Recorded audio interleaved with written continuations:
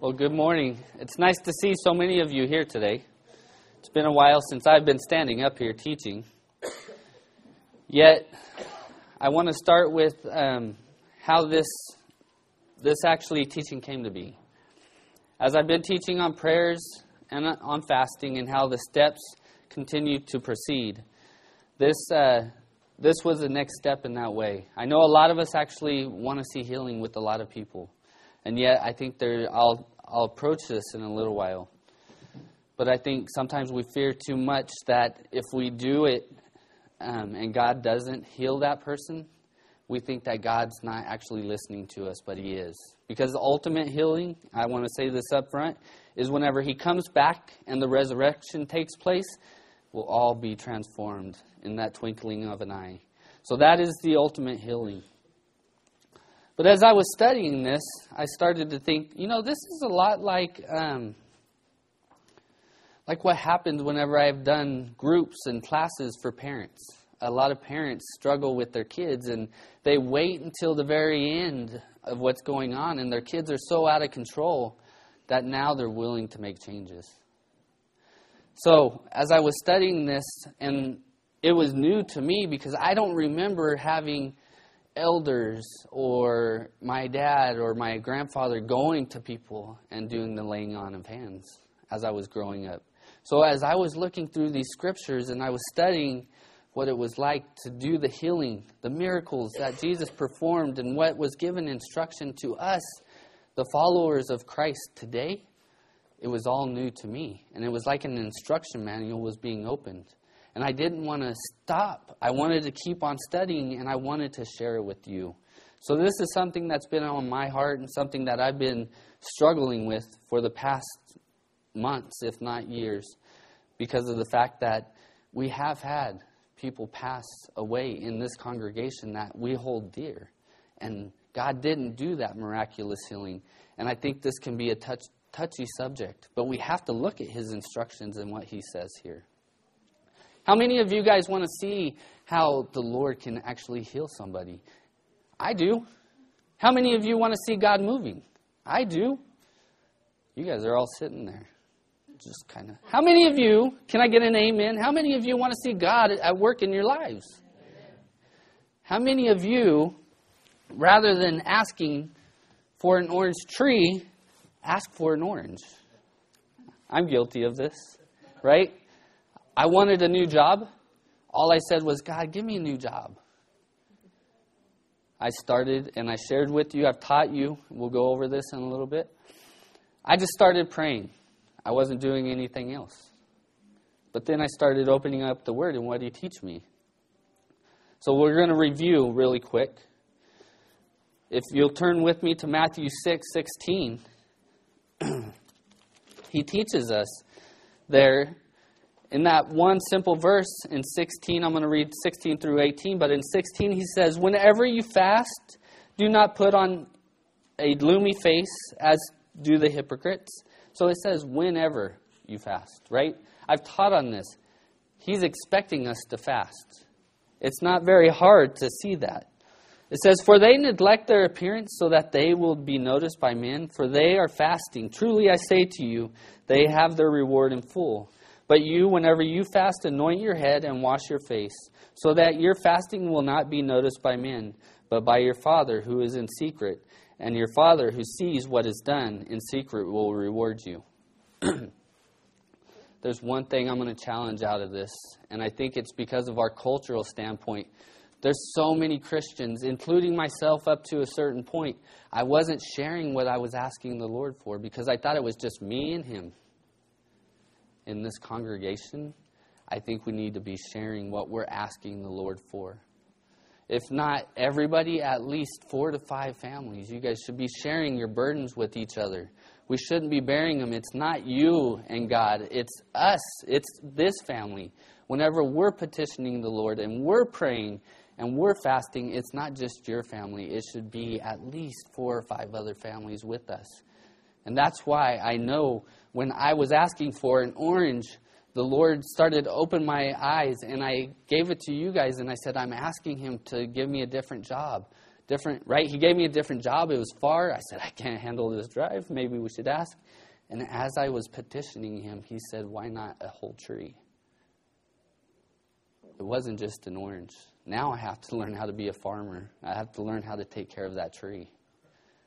That's what he does whenever you start to petition him in his ways, because he opened my eyes to that passage that says, whenever you fast, not just at dinner, at supper, when I'm praying, when I'm going to bed, I'm praying, when I wake up, I'm praying, but I'm fasting. It's an action as well. I've taught you guys, there's a teaching on that I've done. So in Matthew, we even see Esther, right, with the people. She tells the people, does she say, you know what, you're right, Mordecai, I will pray and then I'll do this? No, she tells Mordecai and the people, go and fast, don't eat, and pray. It's a group, it's a unity. I want you to think of that today as I'm going through this lesson. It's a group, it's a whole group. Now, I'm not saying all of us go out, right? We're not supposed to go out to lunch and have these gloomy clothes on. We're supposed to continue to look normal, but we are to share with one another. So, think of that as a whole, as a unity with one another today.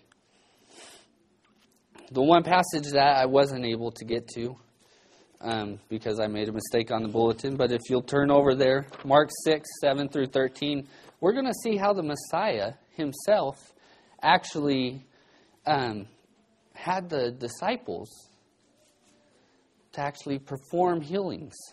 And in this passage, turn there as well, because I was hoping to just refer to it, but then let me read it. So Mark 6, 7 through 13 says, and he summoned the 12 and began to send them out in pairs and gave them authority over the unclean spirit. And he instructed them that they should take nothing for their journey except a mere staff, no bread, no bag, no money in their belt, but to wear sandals. And he added, do not put on 2 tunics. And he said to them, whenever you enter a house, stay there until you leave town. And any place that does not receive you or listen to you, as you go out from there, shake the dust off the soles of your feet for a testimony against them. They went out and preached that men should repent. And they are casting out many demons, and were anointing with oil, and many sick people were being healed. I know, sitting in those seats, sitting in the seat I sit in, I sometimes say the disciples are way up here. I'm way down here. I wasn't sent out by Messiah. We're going to continue to look at this instruction manual and see what God tells us and how we can perform and we can work. Is it actually me that's going to perform a miracle? No. He's using me, and the Holy Spirit performs miracles, right? When I ask for an orange and he gives me an orange tree, was it me? Was it Darissa? Was it Steve that was praying for me? No, it was God working, but it was my obedience and my prayer and my fasting. And I think he was up there going, Trevor, stop bugging me. Here, take it. But he can still work miracles. But it's not us, it's through us that it happens. We see here that the disciples are doing it. Now, turn over to Mark 16, just a few chapters later. 14 through 19. He's sitting there with the disciples again. Remember how I said we sometimes put distance between us and the disciples? How many of us have doubts?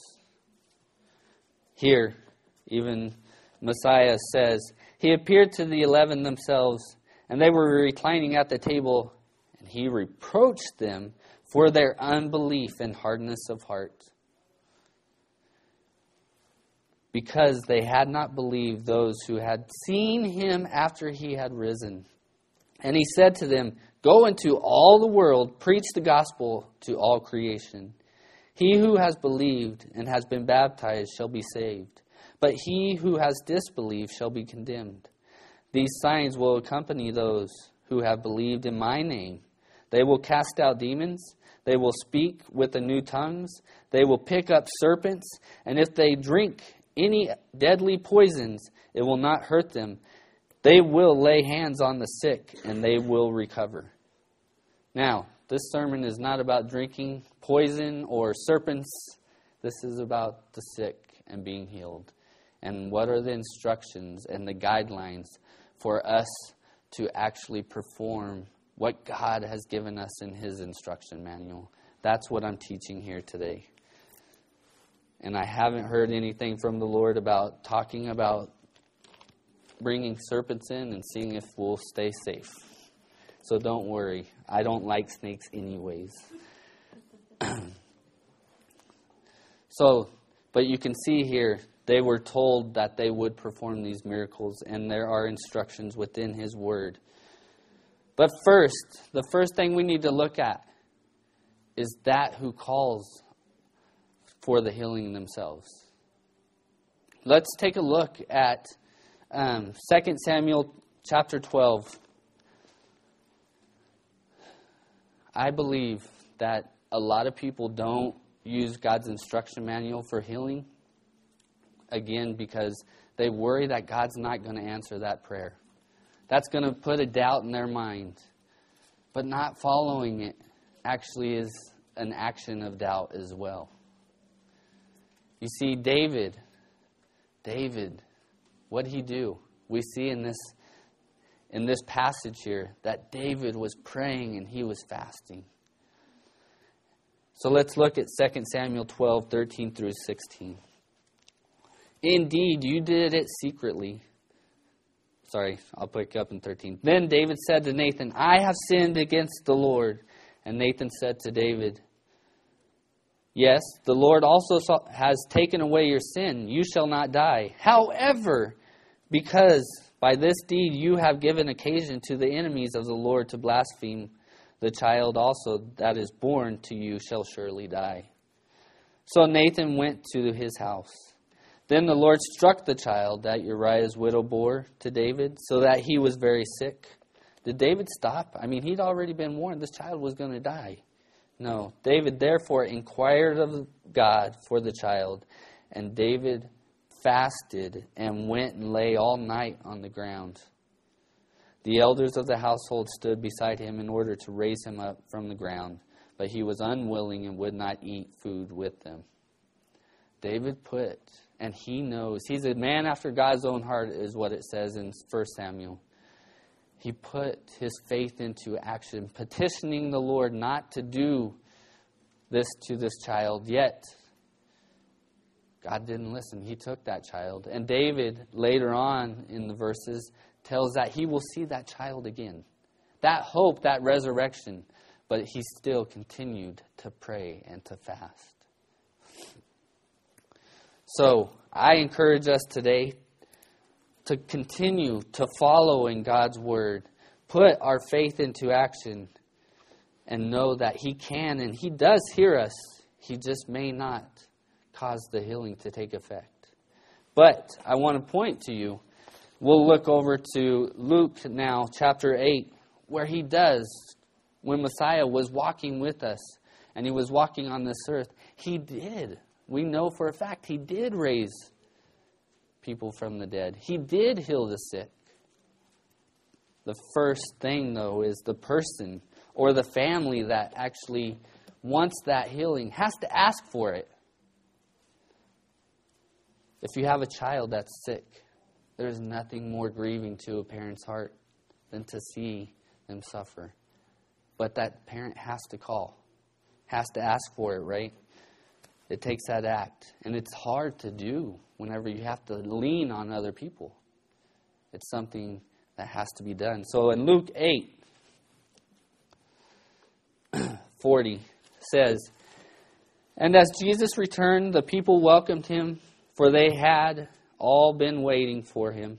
They had seen the miracles. They were looking for Him. And there came a man named Jairus, and he was an official of the synagogue. So he's kind of one of the top officials of the synagogue here. And something you don't ever see an official do hardly. He fell at Jesus' feet and began to implore Him to come to his house. this man was humbled. His child. For he had an only daughter, about 12 years old, and she was dying. Wow. When I read this, my heart just crumbled. Why? Because I have 2 daughters. And I thought I would go to the ends of the earth for them. This is what Jairus is doing at this point. He knows that Jesus is healed before, and he's going to this person that could heal his daughter, and he's humbling himself. So, and it goes on, we're going to see the woman of faith. She's older. She can make her own decisions. This 12-year-old girl couldn't. So the one that was responsible for her had to go to the Messiah, had to ask for the help. But as he went, the crowds were pressing against him. And a woman who had a hemorrhage for 12 years and could not be healed by anyone came up behind him and touched the fringe of his cloak. And immediately her hemorrhage stopped. And Jesus said, "Who is the one who touched me?" And while they were all denying it, Peter said, Master, the people are crowding and pressing in on you."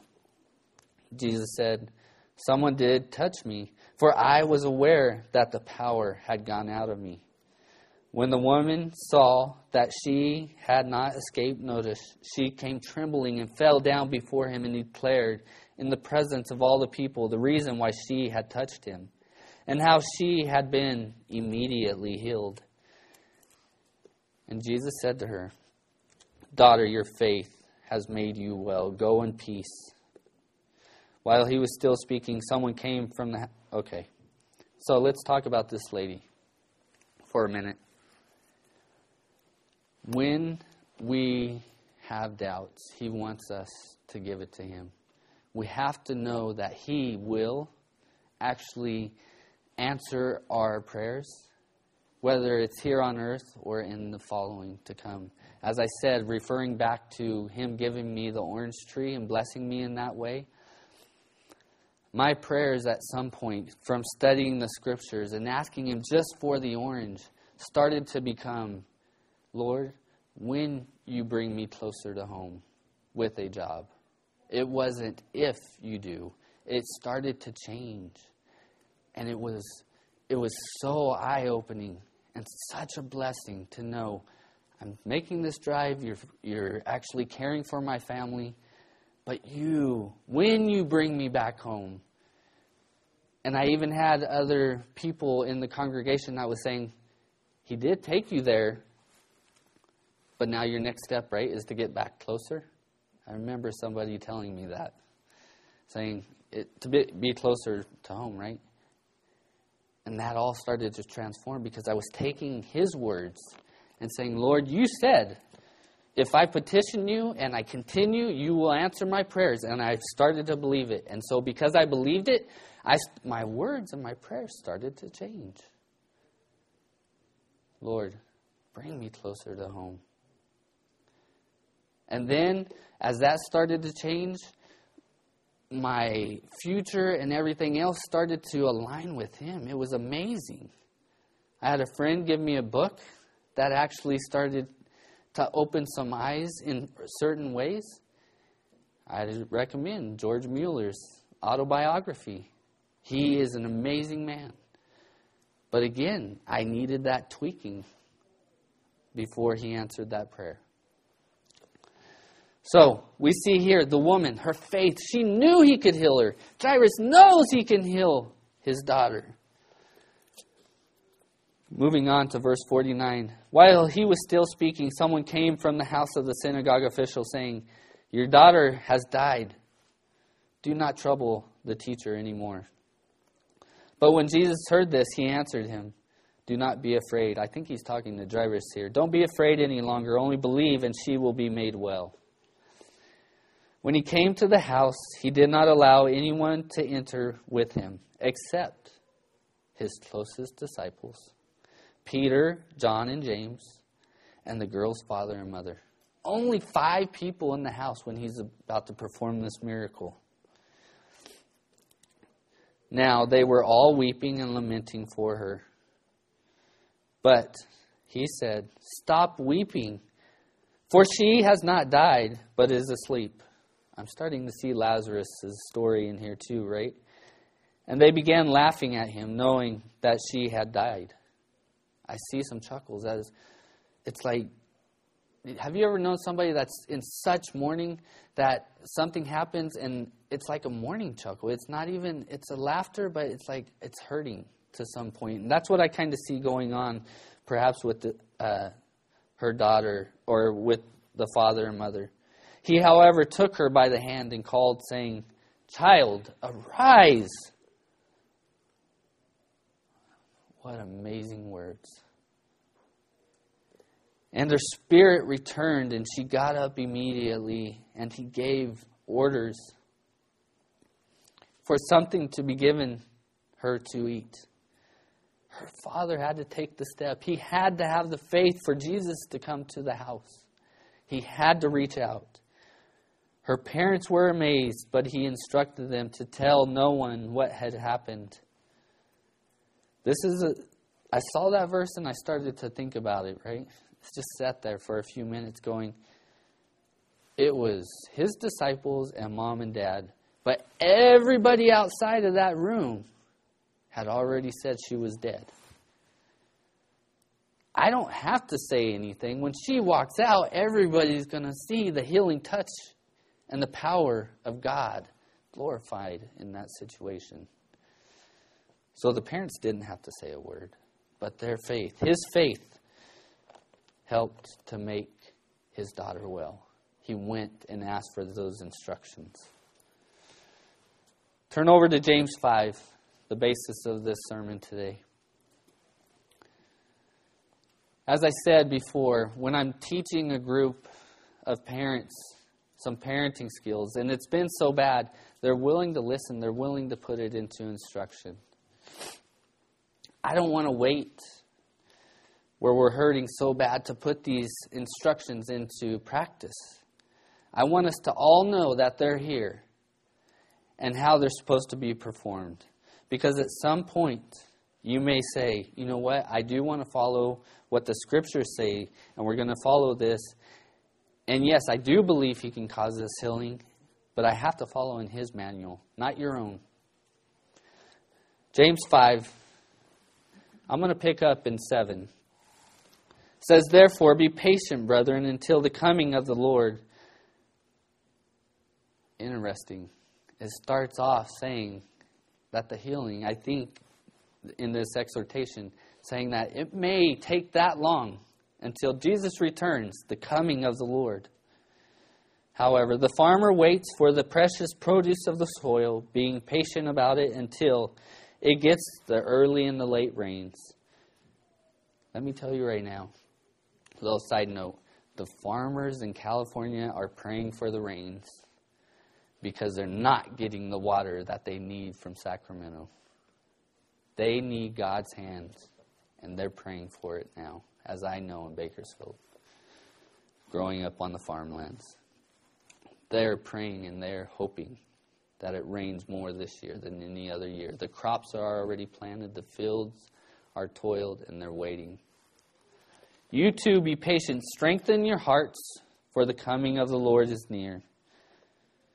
Our patience shows our endurance. He tests us in that way. Do not complain, brethren, against one another, so that you yourselves may not be judged. Behold, the judge is standing right at the door. As an example, brethren, of suffering and patience, take the prophets who spoke in the name of the Lord. We count those blessed who endured. You have heard of the endurance of Job and have seen the outcome of the Lord's dealings, that the Lord is full of compassion and is merciful. But above all, my brethren, do not swear, either by heaven or by earth or with any other oath, but let your yes is yes and your no be no, so that you may not fall under judgment.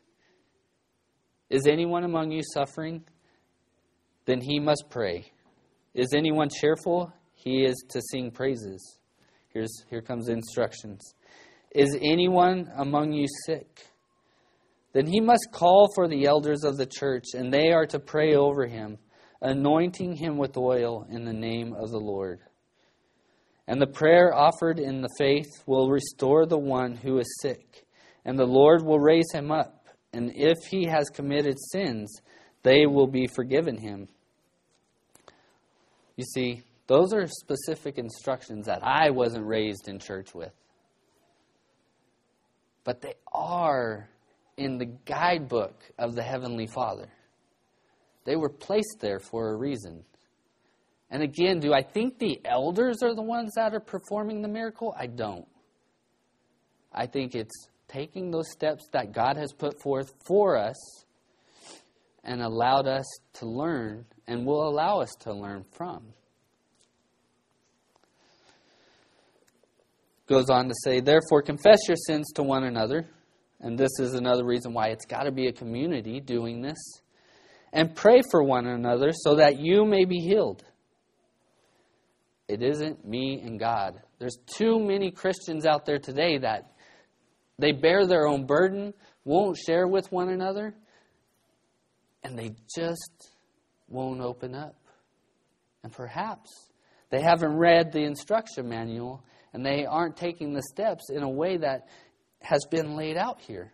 We've got to share with one another. That's why I say I encourage you to share with at least 5 families. If I'm going through something, I'm going to bring in a closer knit part of the Disciple Center. And I may say, Darissa, will you please fast for me? I've never done that before. But whenever somebody says, Trevor, will you pray for me? I want you to know now, and in some way, I'm fasting. I may say, Lord, I won't eat until 9 or 10 o'clock, or I won't drink till 9 or 10 o'clock every day. I may say I won't eat until 12 or 1, but that's somewhat of a fast. I may take chocolate out of my diet. A lot of people, it's Lent right now for the Western church, so they take certain things out of their diet. That's fasting. You're doing away with something for yourself, for the betterness of somebody else. So I encourage you, before you call on the elders, start to do that. Start to fast. Start to read the scriptures and ask other people to do the same for you. Maybe it's, like I said, it's just a tweak in your own mind. And maybe it's something about you that needs to change rather than the other piece.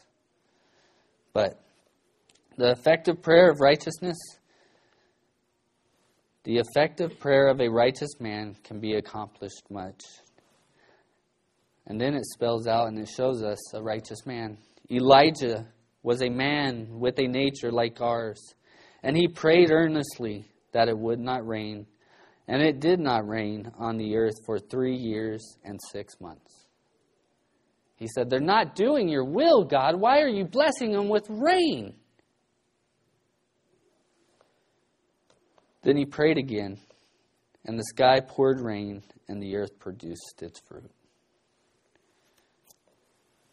I know for a fact that we have prayed as a congregation for healing. I know for a fact that we wanted nothing more than our sweet Braden to be healed. But he didn't answer it. And we know, and our hope is in the resurrection of Messiah. I get that.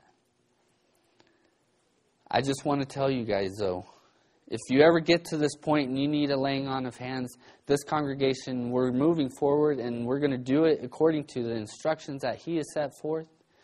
And if I'm not one of them, I'm okay with that.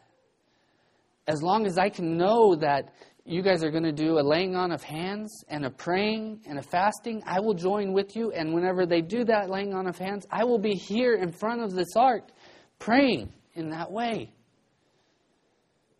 I don't need to be there.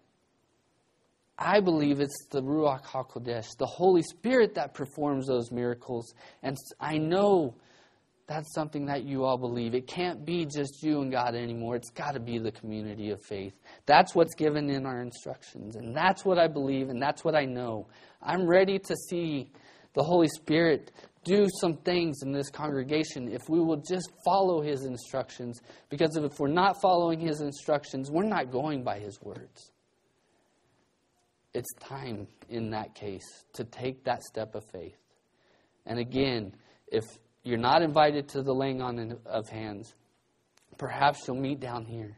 And whenever that laying on of hands is going on, don't take it personal, but just show up and pray. I will make sure that there are people here praying and that there are people fasting. It's time to take those steps and to know that the Spirit will work in that way if we take those steps of faith. It's an action. It's not just words. It's not just prayer at a dinner table. It's not just prayers at night. It's an action. And I know, as a congregation, that's where we'll go. Let's go to the Lord in prayer.